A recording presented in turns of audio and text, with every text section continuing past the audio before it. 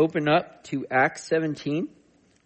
Lord willing, we are going to finish this chapter today as we go through it verse by verse, line by line. And as you're making your way there, just want to kind of front load or give an example of something we're going to be talking about today. As we've been going through the book of Acts, and you kind of see these repeated instances of Paul or other of the saints or other of the Christians preaching God's word, and these great responses, basically where it shows like tons of people like getting saved as a result of hearing God's word. How many of you at some point just kind of look at that and go like, that's not really what it looks like in my life? Dare I say that you've probably I've experienced this, but you've experienced like me that there's probably far more people that don't automatically believe or just like, tell me how I must be saved and accept the good news that you get to share with them right off the bat, as you kind of see in a lot of over and over again in Acts. There's probably far more people that don't receive it than do. Would you guys agree with that? Have you experienced that? All right. And I'm pointing this out because what I hope to do is to encourage you that you are not some pathetic loser, because that's how it is. Okay. Actually, knowing God's word tells us, if we know it, it tells us that is actually quite normal. Okay. Jesus himself says in Matthew 7:13-14, you can enter God's kingdom only through the narrow gate. The highway to hell is broad and its gate is wide for the many who choose that way. But the gateway to life is very narrow and the road is difficult and only a few ever find it. So Jesus himself made it sound like, or told us that by and far, it's going to be the minority of the people that actually choose to receive the good news. And I think the other thing you have to remember is the book of Acts is in a lot of ways like a highlight reel, right? I mean, it's like the emphasis is on the good news being preached and the people receiving it and getting saved. But we also have to remember that with all those people that got saved, there must have been a lot of people that didn't get saved, because there's also great persecution that comes from those people that aren't receiving it, right? So much so that the Christians get run out of town, or at least Paul does, and the people that are kind of at the head of the work that's going on. So there's tons of people that aren't getting saved as well. And in today's text, we're going to see a great example of kind of the opposite. I want to really highlight it because it's kind of one of the rare instances that's recorded. I'm sure there were other instances of this, but it's a recorded instance where Paul, by all accounts, does nothing wrong, gives a great presentation of who God is, points people to Jesus, but based off of the number of people that receive it, it would seem to be the least effective sermon. Like basically that the fruit doesn't appear to be very great from it, all right? So even the Apostle Paul, as great and smart and holy as he was, or appears to be, he even had these times where basically people just were not listening to the truth of God's word when he was presenting it to them, not receiving it, at least at first. Amen? All right? So when we go through that, it shouldn't shock us. It shouldn't discourage us. But on the flip side, whereas he might have been disappointed, surely he was disappointed because he wanted to see people get saved and believe in Jesus, but he's not discouraged. All right? John Slivkoff gave a great word on this yesterday at a Devo at a breakfast we had for our home church leaders. But basically, it was right along the lines of what I was trying to point out today, in that when those things happen that aren't what we would prefer, the important thing is that we might be disappointed, and that's okay, but we don't get discouraged. And the reason we know that Paul isn't discouraged is because he doesn't quit. He doesn't stop. He just moves on and keeps going. Keeps staying faithful, doing the commission that Jesus gave him, and that was to tell people the good news. He's not responsible for whether they believe it or not, but just continue to faithfully tell people the good news. And that's the exact response that you and me should have. Whether people believe it or not, we just keep being faithful to do what God has told us to do. Amen? And then we leave the results up to him. We may be disappointed, but we don't let them discourage us. All right, so we left off in Acts 17 with Paul in Athens. And in response, if you remember, he sees all these people worshiping all these idols, worshiping pleasure, worshiping knowledge, and all these other things, just like a very worldly place. And it provokes him, or he's like, has compassion on these people, and it provokes him to want to have conversations with them about Jesus, about what he knew they truly needed more than any of these other things that they weren't finding what they were looking for in. And because he had this new teaching, them being interested in new religions and new lines of thinking, new philosophies, they hear this new thing he's teaching about Jesus and his resurrection, and they're intrigued by it, and they invite him to come and share at this place called the Areopagus, which was basically, if you've been to Greece before, it's still the ruins are still there. It's this kind of place in the center of town on this hill, this Colosseum-looking type thing, where basically all the people of high society, all the people that were considered the most intelligent and knew the most well-traveled, they'd all come together and they'd talk about things like religion and into philosophies and education, whatever it might be. They talk about whatever was in the news, whatever the latest thing was, and so they invite him to come and share with them this new teaching. And so that's where we're going to pick it up in verse 22. Let me read through the whole thing, and then I will pray. And actually, since it's a big chunk today, so let me just go ahead and pray, and then we'll kind of go through it. Dear Heavenly Father, Lord God, again, thank you so much for your word. Lord, this chapter, and again, just acting as another great example for us of something that we experience so often in this world. People that have a misunderstanding of who God is. And I love how it just so simply breaks down some of the most important attributes to know about you. Basically what the whole Bible explains, but Paul breaks it down in like 4 or 5 verses. And these are things that we've come to believe. Surely us having misunderstandings before we were told these things, but that we've come to believe and we've seen to be true in our own lives, and that we wish for other people to know as well. Because there's great comfort in knowing these truths about you. So I pray that we would all be encouraged in who you are as we are reminded of that today. And then maybe for some of us today, we'd be given the understanding Paul's trying to give these people of who you really are, if we have misunderstandings of that, Lord. In Jesus' name, amen. God bless you, whoever sneezed over there. All right. Verse 22. So Paul, standing in the midst of the Areopagus, said, "Men of Athens, I perceive that in every way you are very religious. For as I passed along and observed the objects of your worship, I found also an altar with this inscription, to the unknown God." So Paul, he's walking through Athens. Again, he's provoked because he's really just paying attention to everyone, and he sees all these temples, all these false idols. He sees their love for culture and education and philosophy, and just sees all this idolatry, all these little gods that they're worshiping. And he says, well, you guys are really religious people. And now let me just point out the dictionary definition of religion so we're kind of on the same page. There's actually two definitions I want to point out. The first being, religion is the belief in and worship of a superhuman controlling power, especially a personal god or gods. Okay, that's one line of thinking is involved as what religion is. And then the other line is that it's a pursuit or interest to which someone ascribes supreme importance. All right, so that's where it can be like a thing in life, something that is the driving force in your life that guides your decisions. The why it's raised to a point of worship, and everything in your life revolves around it. That can be a god with a little g, or an idol in your life as well. So he sees this and he says, "You guys are religious. I see worship all around me. You guys are worshiping all these gods and idols. For the Epicureans, it was pleasure. For the Stoics, it was morality. For the philosophers, it was education.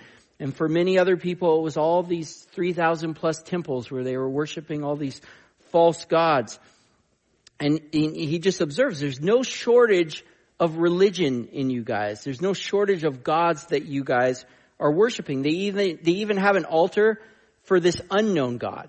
You know, basically acknowledging like, well, there's something more out there. And just so we get it all, we have this altar to worship that God we haven't recognized yet. And as I was reading this, I was thinking how in my own life, I've experienced the same thing Paul is seeing here, in that when I meet people to some degree, whether they admit it or not, everybody is religious. Okay? Would you guys agree with that? To some degree, you know, with those definitions I've experienced. And you know, some people are kind of defensive on that if they don't believe in God, because they automatically assume religion with believing in God, and they would say, I'm not religious. I don't believe in God. And usually I've had discussions with people, and I try to always get to a place where I can relate to what they're saying, something maybe I experienced before I believed in God or before I came to know Jesus. And I like to challenge them with questions like, okay, well, you don't believe in God, but what's that controlling power in your life? What's that thing that guides your decisions? What's that thing that defines what's right and wrong? Where is your morality established? And some people would say, well, that's myself. I make that mind up. I decide what's right and wrong. I know what's good and I know what's bad. And then what I like to point out to them, well, you're religious then. It's not that you're not religious. It's just that your God, or the one you worship or you can consider the supreme authority in your life, is yourself. That's as simple as that. And trust me, in our flesh, we all can struggle with that at times, right? That can be our tendency. And if it isn't that, there more times than not is often something that's very obvious, that the further I talk to them, that is the thing that is dictating why they're doing what they're doing, why they believe what they believe, the thing that their life revolves around, to the point of it's really a center of worship in their lives. We all having this instinct to worship something naturally that is there to lead you to the one that created you, that deserves your worship. All right? That's the way God, it's like God ingrained it in you to lead you to Him. Okay? And all other things in this life will never satisfy you the way that He can, so that you're always feeling like you need something more. Again, the point of that being to lead you to Him. And that is where Paul is starting here, to try to get these people thinking in that direction. And by having this unaffiliated altar mentioned in verse 23, they're basically even acknowledging that, well, we clearly haven't found everything we're looking for in the things we're worshiping, because we understand that even if it's subconsciously, there is something more. There must be something more. So here's our altar to worship whatever that thing is. And he approaches this conversation with the Athenians very differently than he does with the Jewish people at the synagogues, right? Because how would he often start the conversations with them? He'd basically go to the Word of God, because they knew the Word of God, and he would explain to them the scriptures to create this bridge. Like, I know what you believe too. And he would use that to establish that they were talking about Jesus, so that they could see that was who the Messiah was. But with these folks, he's giving them a reason to listen to what he has to say, or finding a way to relate to them by showing them that you're obviously seeking something, and I have the answer to what it is that you're seeking. To intrigue them to listen to what he's about to say, which is to give them the good news of the gospel. And it being a great example for us in how to start a conversation with somebody about Jesus, all right? Because we all once were unbelievers, right? We all were. We weren't born a Christian. You had to willingly make that choice to place your faith in Jesus Christ as your Lord and Savior. So we can all relate to how we were before we believed in Him. To having those same struggles as unbelievers, to looking to those same things and being disappointed and wanting and never being satisfied till we found Jesus. So we have all these ways to, in a sense, create this bridge or this way to relate so we can relate to them and they can understand what we're saying or like, so we can use basically our personal testimony to relate to other people, just like Paul's doing right here. Okay? To get them thinking and listening about what we're saying. I think of like, for many years before I became lead pastor here, I served in the young adult ministry. I pastored that group for like 8 or 9 years. And that came from a natural burden God produced in me because I got saved at that age. And so I got saved out of all these things that I was trying to find peace and acceptance in and, fulfillment in, that just left me wanting and disappointed until I found Jesus. And so that's often where I would start in my conversations, understanding that they were looking to these same things and they were trying to find purpose and identity that I had once struggled with and didn't find till I found the Lord. And so that's where I would start. I would try to create that bridge and relate to them in that way, the same way Paul is like, I know how that feels. I know exactly what it feels like to look for something in these things. But guess what? I didn't find it. But here's the thing. I found it now. And here's who that person is. It's Jesus Christ. And we can all do that. Every single one of us. All right? We've been given these unique testimonies to relate to people being where they were once. And that's exactly what he's doing here, okay? And it goes on to say, Paul says, what therefore you worship is unknown. This I proclaim to you. I love this. Or like what you think or who you think is unknowable, he actually is knowable, and I know him and I can introduce you to him. And he says in verse 24, the God, that's important. I'll go back to that. Who made the world and everything in it, being Lord of heaven and earth, does not live in temples made by man, nor is he served by human hands as though he needed anything, since he himself gives to all mankind life and breath and everything, or he's the one that's sustaining everything in this universe, including you. He made from one man, that would be Adam, every nation of mankind to live on all the face of the earth, having determined allotted periods in the boundaries of their dwelling place, that they should seek God and perhaps feel their way toward him and find him. Yet he actually is not far away from each one of us. For in him we live and move and have our being, as even some of your own poets have said, for we are indeed his offspring.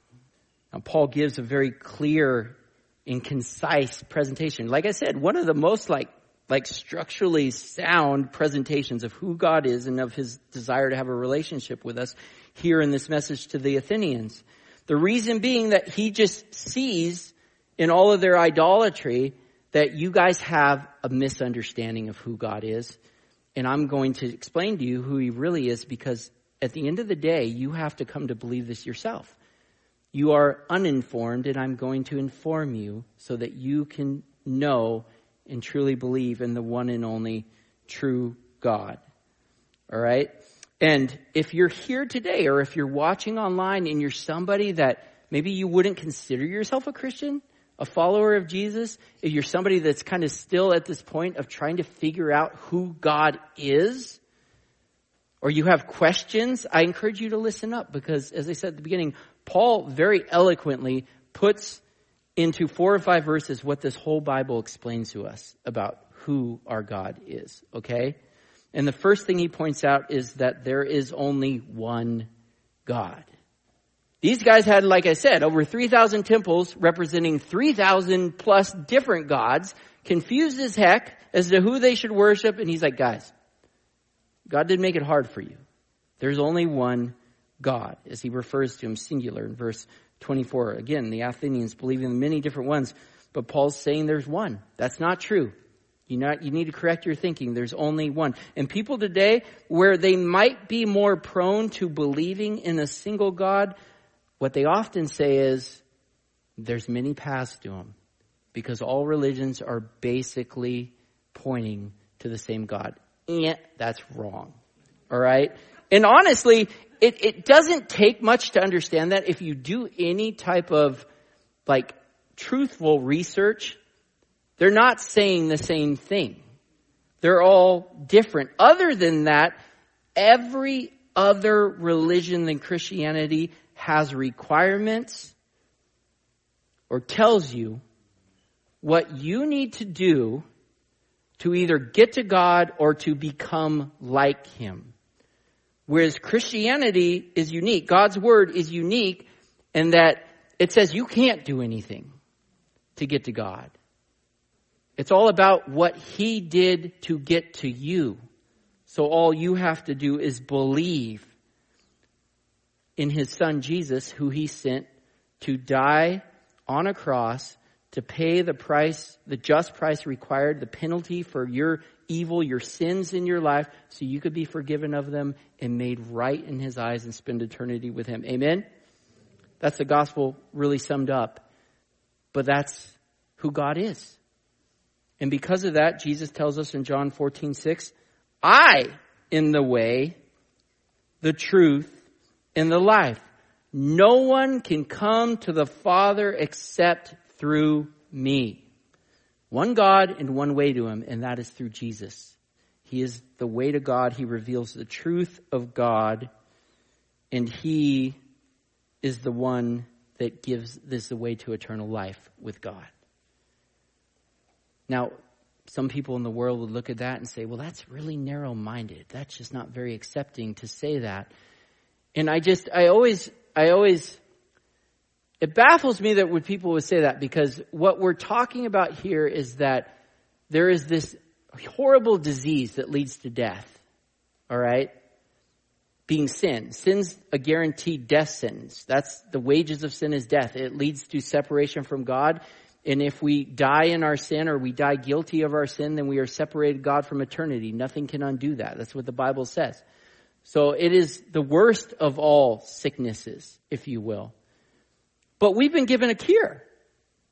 We've been given an absolute cure, which God has totally produced and done everything. So all you need to do is receive it, and you're cured.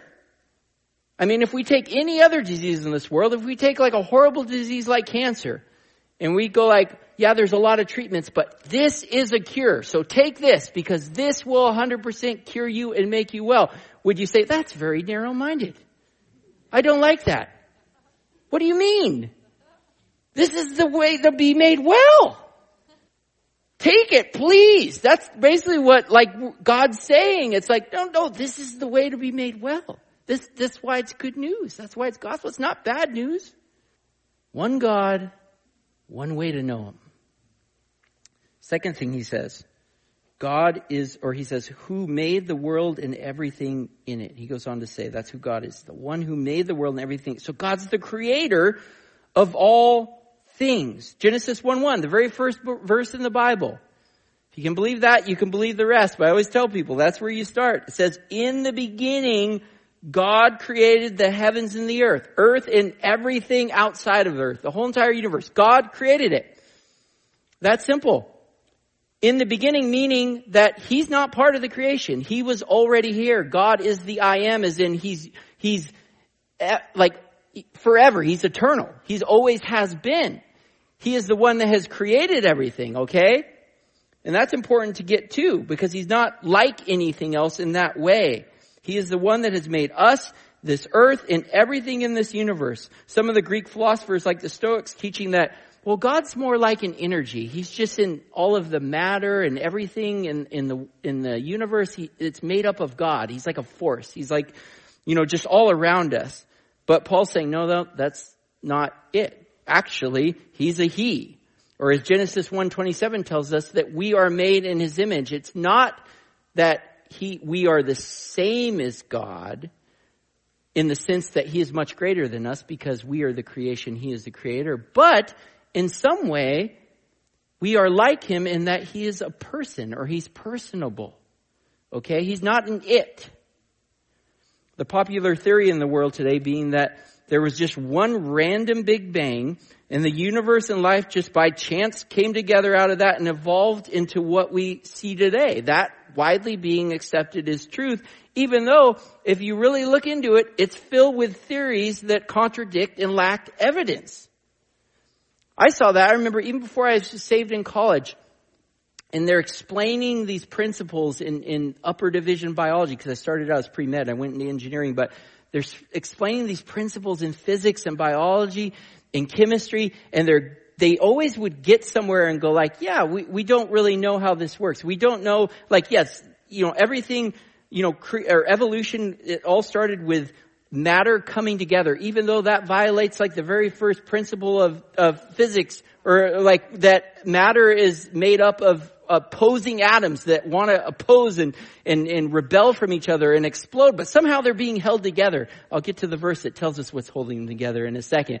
But it's like you'd hear stuff like that, and I'm like, I mean, I'm not this like a super scientist, but I'm just like that doesn't make sense. I'm like, how can you be okay with that? Come to find out, the Bible tells us these things, right? But the more you look at the complexity of creation, the greater evidence you have that there has to be an intelligent creator behind it. It can't just be accidental. And Paul tells them he's the Lord of heaven and earth, or that God is sovereign. He's in control of everything happening on this earth and everything in the heavens. Many of these people here and many people today think like if there is a God, he's obviously not like interested in humans. He's too busy or he's too great and he has nothing to do with us, and everything's just, it's either by chance or just kind of, like we're dictating what's going on throughout history. But he's basically saying, no, that's actually not the case. He's like, he's in control. He's sovereign. Nothing is happening that he isn't allowing. He is the one that is sustaining and keeping everything going all at once. Goes on to tell him that God doesn't live in temples made by man, or that God cannot be confined, or that he's can't be put in a box. He's bigger than you could ever comprehend him fully. He can't be put in a place, which again, these people thought that they were doing God a favor by building him a temple to live in so that he could reside there and they could come and worship and they could come and serve him there. But the psalmist tells us in Psalm 139 that God is everywhere at all times. It says in Psalm 139, 7 through 12, I can never escape from your spirit. I can never get away from your presence. If I go up to heaven, you are there. If I go down to the grave, you are there. If I ride the wings of the morning, if I dwell by the furthest oceans, even there your hand will guide me and your strength will support me. I could ask the darkness to hide me and the light around me to become night, but even in the darkness, I cannot hide from you. So much assurance in that. The God who says he loves you and he'll never forsake you or leave you, that he's only got good plans for you. You never escape his presence. He's always with you. Paul then saying in verse 25, nor is he served by human hands, as though as he needed anything, since he himself gives to all mankind life and breath and everything. I love this. Basically, he says God does not need us, but rather we need him. We are not his provider, but rather he is ours. He needs nothing from us. Rather, he is the giver of every good thing in your life, according to James 1:17. The ultimate gift he gave was his son out of his great love, or as it says in John 3:16, because he so loved us so that we could be forgiven of our sin. Anything that God tells us to do in his word, we have to understand right off the bat, it's not because somehow he needs you to do it to bless him or for his benefit. It's because you need to do it for your benefit and to bless you. And that's critical to understand that point, because really it helps you approach things that are supposed to be like sinners of a follower of Jesus' life, like serving and being generous and showing forgiveness and mercy. God's not telling you that because he needs you to do it for his benefit. He's telling you these things because it most certainly will benefit you in some way. And that's important to understand. Many of the Athenians believed that their gods were like empowered by or depended on people's worship or offerings, or that if they wanted something done, they needed people to do it on their behalf. But Paul's saying that's not the case with the one and only true God. He's got no shortage of power. He can do everything he wants. The worship of God, or the worship God desires, not coming out of a place of need, in the sense that God doesn't need us to make him feel good. He knows he's awesome. Not in a prideful way. He just is awesome. But he wants your worship to come out of the loving relationship you have with him. Just as kind of you cherish and worship your family because of the love you have with them, but even to a greater degree.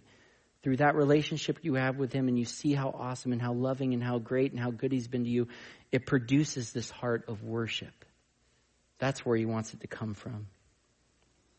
He goes on to say that God made from one man every nation of mankind to live on all the face of the earth, having determined allotted periods in the boundaries of their dwelling place. Or that God, from the beginning of time, has been the ruler of mankind. Since we all descended from the first person he created, that being Adam, we've all been under his authority. So he's the one that, as we see in the beginning in Genesis, confused tongues and spread people out over the world and established countries and boundaries and lifts up kings and lowers kings and establishes rules and reigns. It's God that's in control of all of that. And that's a sort of great comfort when you see like the world in peril like you do today, right?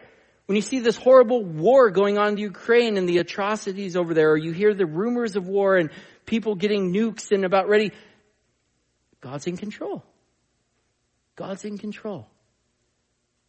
That doesn't mean he's responsible for evil. As I've said before, sin is what's causing the evil going on in the world. But God is so great that he is powerful enough to use even the sin of mankind to accomplish his perfect, good, and pleasing plan in the end. Amen? Nothing is thwarting his plan. And for the Christian, this is the greatest thing because, you know, often we look at jobs. I was thinking about this morning. We look at jobs and we get these, like one of the things that can be a deciding factor is a benefit package, right? And like we get things like health insurance or life insurance. Well, here's the thing. You don't need insurance with God. What you get is an assurance plan. Okay? No, seriously. You don't need life insurance. You have life assurance, Jody, and that death has no power over you. All right? You don't need health insurance because you have health assurance knowing that one day you ain't going to be sick no more or have to deal with a broken body. All right? That's the reality. I thought that was good. I was thinking of that this morning. I was like, yeah. I was saying amen to myself. I was like, preach. Anyways, but seriously, there's so much assurance knowing that God is ruling and reigning. There's so much security in that. You hear of all these things that are making the world fearful, and I'm thinking I'm going to talk about this more on Thursday night in our prophecy update, but we don't fear because we have promises that assure us everything is going to be okay. Amen?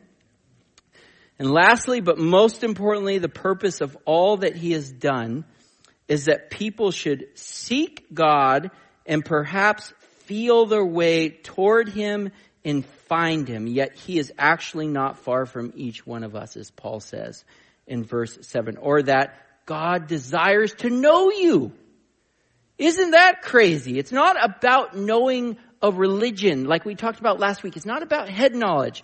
It's about having a relationship with your Creator, which would have been a crazy idea. These guys, again, they thought God, if they even believed in God, they thought that, man, they're just up there doing their thing. They're too great for us. They don't want anything to do with humans. And yet Paul's saying that's wrong.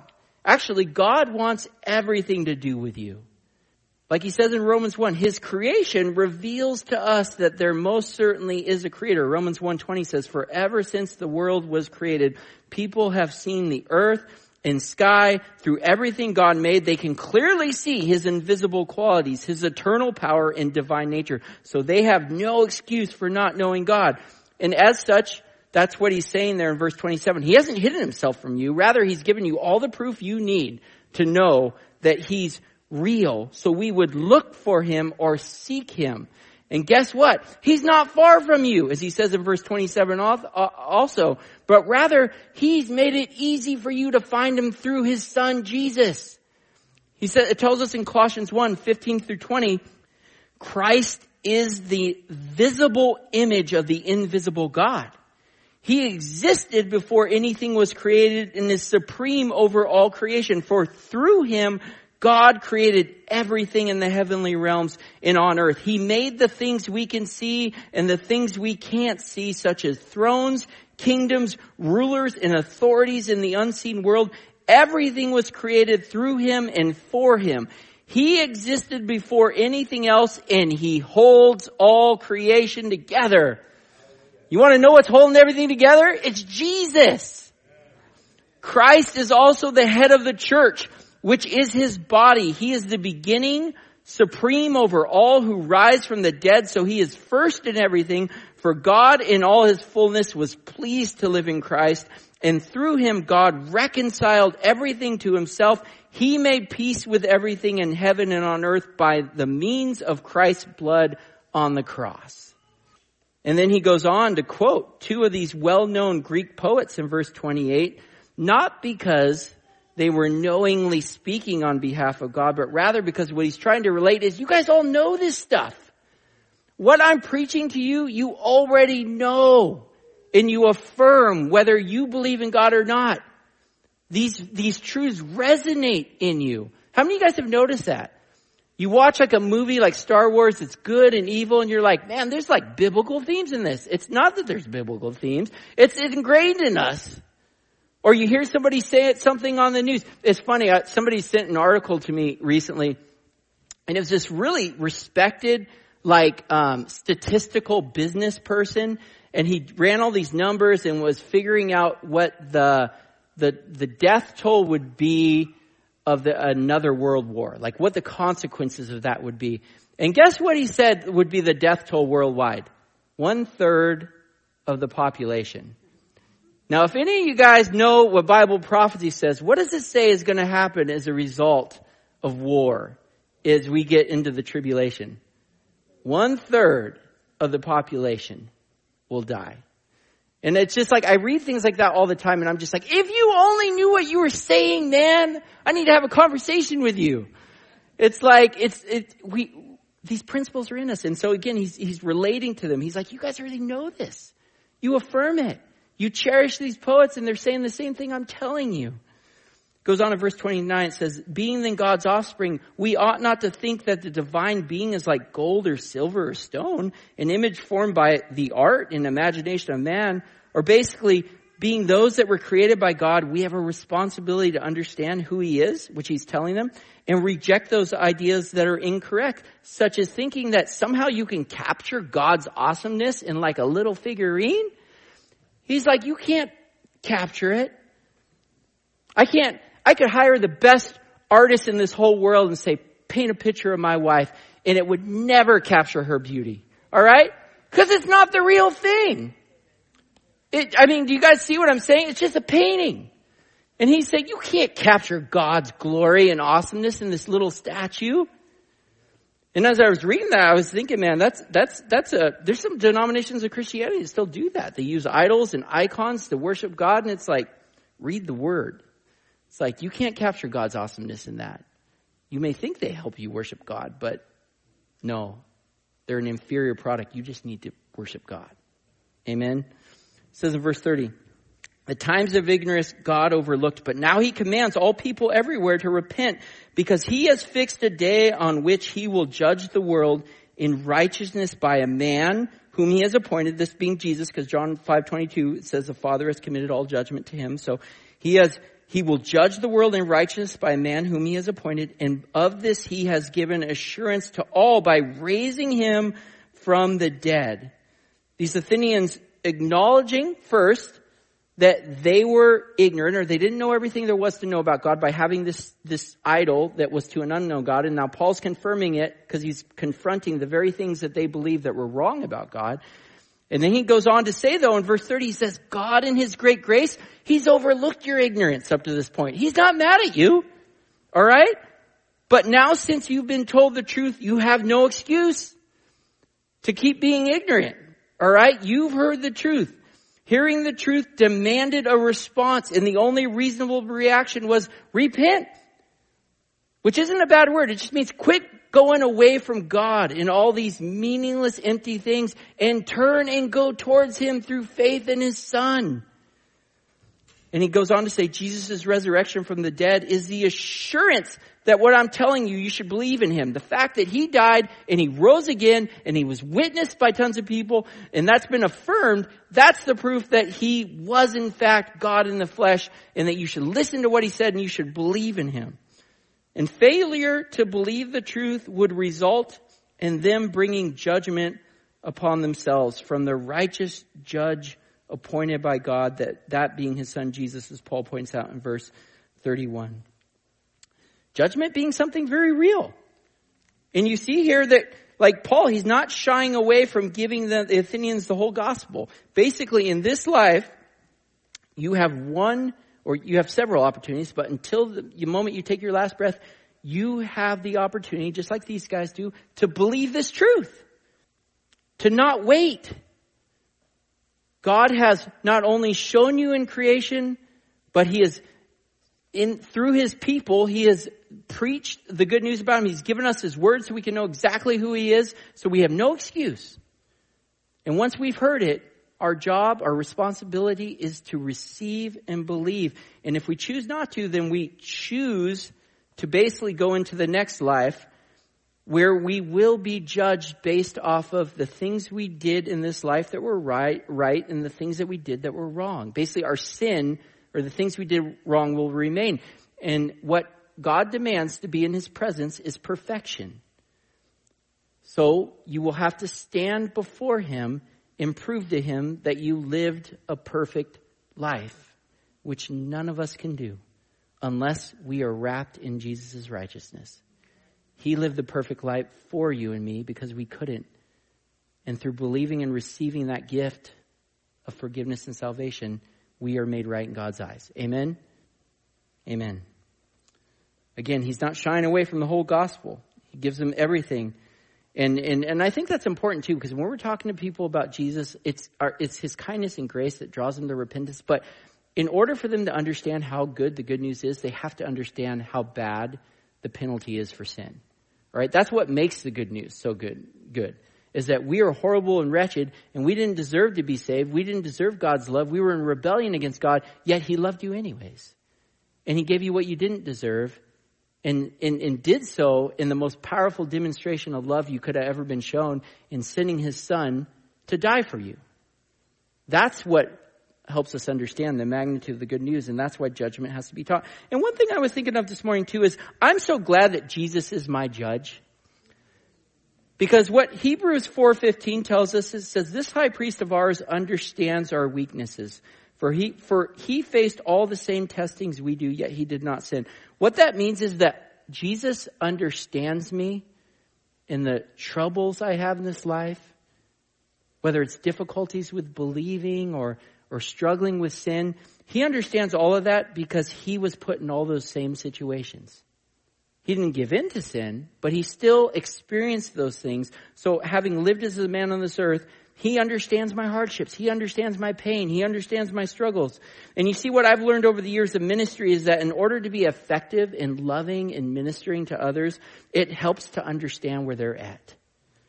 The Lord uses the hard things you go through in life, like the hurts, the pains, the hardships, the suffering, to produce in you the ability to show his attributes of compassion and mercy and forgiveness and love towards others, because it's much easier to relate to and be sympathetic toward people going through difficulties where you sat where they've sat and gone through what they've gone through. Instead of the tendency we can have sometimes to be critical or judgmental, which, again, when we've gone through it, it's easier to be sympathetic to it, all right? Paul actually talks about that in 2 Corinthians 1:3-7. We don't have time to go through it, but if you want to look it up, he talks about that. But Jesus is our judge. He's a just one. He doesn't make mistakes. He's going to judge us perfectly. But he's also a sympathetic one in understanding our struggles. So rather than being critical and coming down on you, he wants to be there to comfort you and help you through them and out of them. You don't have to doubt that. He's not up there angry. He's not far away. He's right there if you're willing to let him, which unfortunately a lot of these Athenians weren't. It says in verse 32, now when they heard of the resurrection of the dead, some mocked, but others said, we will hear you again about this. So Paul went out from their midst, but some men joined him and believed, among whom also were Dionysius and Areopagite, and Areopagite, and a woman named Damaris, and others with them. So Paul, before he's even finished, they cut him off. Some of them are just like, this is ridiculous, that you're talking about some guy raising from the dead. Others of them are like, well, this is interesting, but I got to think about it. And maybe we'll have you come back and answer questions later, which I just want to point out, that's always a bad move, because indecision in believing in Jesus is a decision not to believe in Jesus. And you do not know how long you have on this earth to make that decision. Something could happen, Lord forbid, on the way home from here. So when we hear the truth, as he's exhorting these people, we want to believe and receive that truth. But Paul, he ends up leaving as he was there to tell them about Jesus, and they didn't want to hear about him. So they're like, okay, well, then I'll go. Which is interesting to note because of all the places he's gone so far, this is by far the least amount of persecution. For the sake of ease, you would think that he would stay here and keep trying. But it's as if he saw all of their worldliness, just saw that their idolatry was so strong and that there was just no interest in having their minds changed from it, that he sensed, all right, well, God's not going to force you to believe, so I'll just move on and keep telling other people the good news. But not before there were some people. There was fruit, right? There were some people that heard him and did in fact believe and receive Jesus as their Lord and Savior. Amen? Amen. All right. Well, as the worship team comes up here, here's what I want to end on. Again, this is probably one of the best, at least like from a thorough perspective, like sermons, that Paul gives. All right? He gives a very good description or summation of who God is and the way to get to him through faith in his son Jesus. Yet it also appears to be the least effective in regards to how many people believe, right? Because other places it seems like there's tons of people believing, whereas here it seems like there's a few, at least recorded. We don't know for sure. And again, I point that out as an example that we never want to be those that judge our effectiveness in presenting the good news to people by the response you get from them. Because the reality is you can't really know. You can present the gospel as perfect and clear, but they still might not believe in it, and that's not your fault. Actually, Jesus told us in Luke 8, 4 through 15, he gives this parable of soils, right? You guys familiar with this? I don't have time to read it, but what he does is he's using this example of a farmer that's kind of like sowing seed, throwing seed, as like that's us telling people the good news. And it falls on these 4 different types of soils. How many of those soils are actually a good soil where the seed actually goes and runs deep roots and grows into a plant? 1, right? A quarter. Of those 4 soils, there was only 1 that actually took. Okay? And that's the reality of when we're, like, what we do. We tell people the good news. We don't know what type of soil it falls on, nor are we to. Only God does. And so we just, our mission is to what? Preach the good news. Throw seed. That's your mission. I love how in Mark 4:17, when he's calling some of his disciples, he's like, that were fishermen, he's like, I'm going to make you fishers of men. Because if you knew how they fished back then, actually, when I've been to Israel and you go to the Sea of Galilee, they'd go out in these boats and they have these nets. And they just throw the nets. That's one way they fish, at least. They throw the nets out into the water and then they'd pull them up. And if there were fish where they threw them, they'd pull fish up. But did they know where fish were? No. I mean, there were probably better areas to fish than others, but you still are just kind of like throwing that net out, hoping that there's fish under there. You don't know if you're going to bring up any fish. And that's very much what our mission is. And just because you don't get any fish the first time or the second time, do you stop throwing the net? No. You just keep tossing the net. And you pray and hope that there's fish that are coming up. There's people that are getting saved. You just keep casting the seed to all the people God brings into your life. Amen? That's it.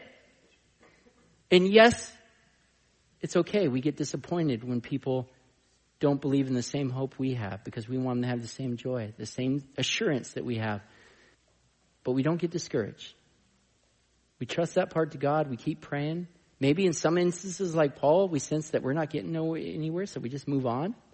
Don't want to get in arguments or nothing. We're just, again, we're the bearers of the truth. Whether they want to believe it or not, that's not up to me. You want to disagree? Talk to God. He's the one that says this. I can guarantee you're wrong, but he can defend himself.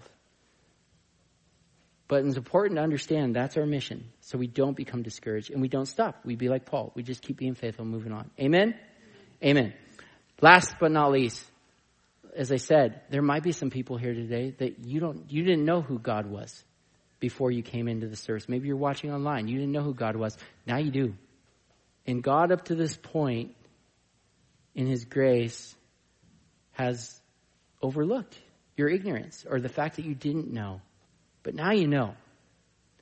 And now you have the opportunity to know the God that created you, that loved you so much, he sent his son to die for you. And my encouragement to you would be the same as Paul's. You need to believe today. What you're looking for is not, just like it wasn't for the Athenians, in any of those things they were trying to find it in. And that unknown thing that you think's still out there, it's been made known. And his name is Jesus Christ. He's made himself known. God is not hiding from you. You can know him and everything about him. I've given you the Cliff Notes version today, but his word tells us. And you can personally know him and have a relationship with him where he's involved in every aspect of your life, leading you through this world, comforting you in ways that you can't be comforted, giving you a hope or sure expectation of good as his child through faith in his son. And you have the opportunity to do that right now. We're going to have our prayer team around the room. If that's you, if you need to do that, come up and get prayer and we will lead you in a prayer. If you're watching online, you can pray to him right where you're at, right in your living room. Say, God, I am a sinner. I acknowledge I'm not perfect. And I need Jesus' sacrifice on that cross to pay the price for my sins. I acknowledge I need that. I need you to come into my life and help forgive me of my sin and then help me live the way you want. Reveal yourself to me. Guide me. I understand that I'm searching and I can't find what I'm looking for. I need you. You can do that right now. And you can, maybe you came here not knowing God, but you can leave here as a child of his, knowing him personally. Amen. Dear Heavenly Father, Lord God, thank you so much that you've made yourself known to us, Lord. It's always so encouraging to just be reminded of that we're not just imagining who you are or trying to figure things out. I mean, in a lot of ways, you are bigger than we could ever fully comprehend. But the stuff we needed to know that's important, that helps us understand your character and your goodness and your mercy and your love for us, it's all in here. You've made it known to us. And you've personally made it known through your son. You've revealed yourself to us through him. And we've experienced in our lives how real you are through him coming into our life and leading and loving us so well. And just as the disciples, when they had the opportunity to leave, and they said, where are we going to go? You have the words of life. You have everything we're looking for. We've experienced that, Lord. Just as we sang early on, we just want to make all the room in our lives for you to take them all over. As John the Baptist prayed, I must decrease so Christ can increase. That's our heart, Lord. And I pray that would be for all of us today in this place as we sing this last song. In Jesus' name, amen.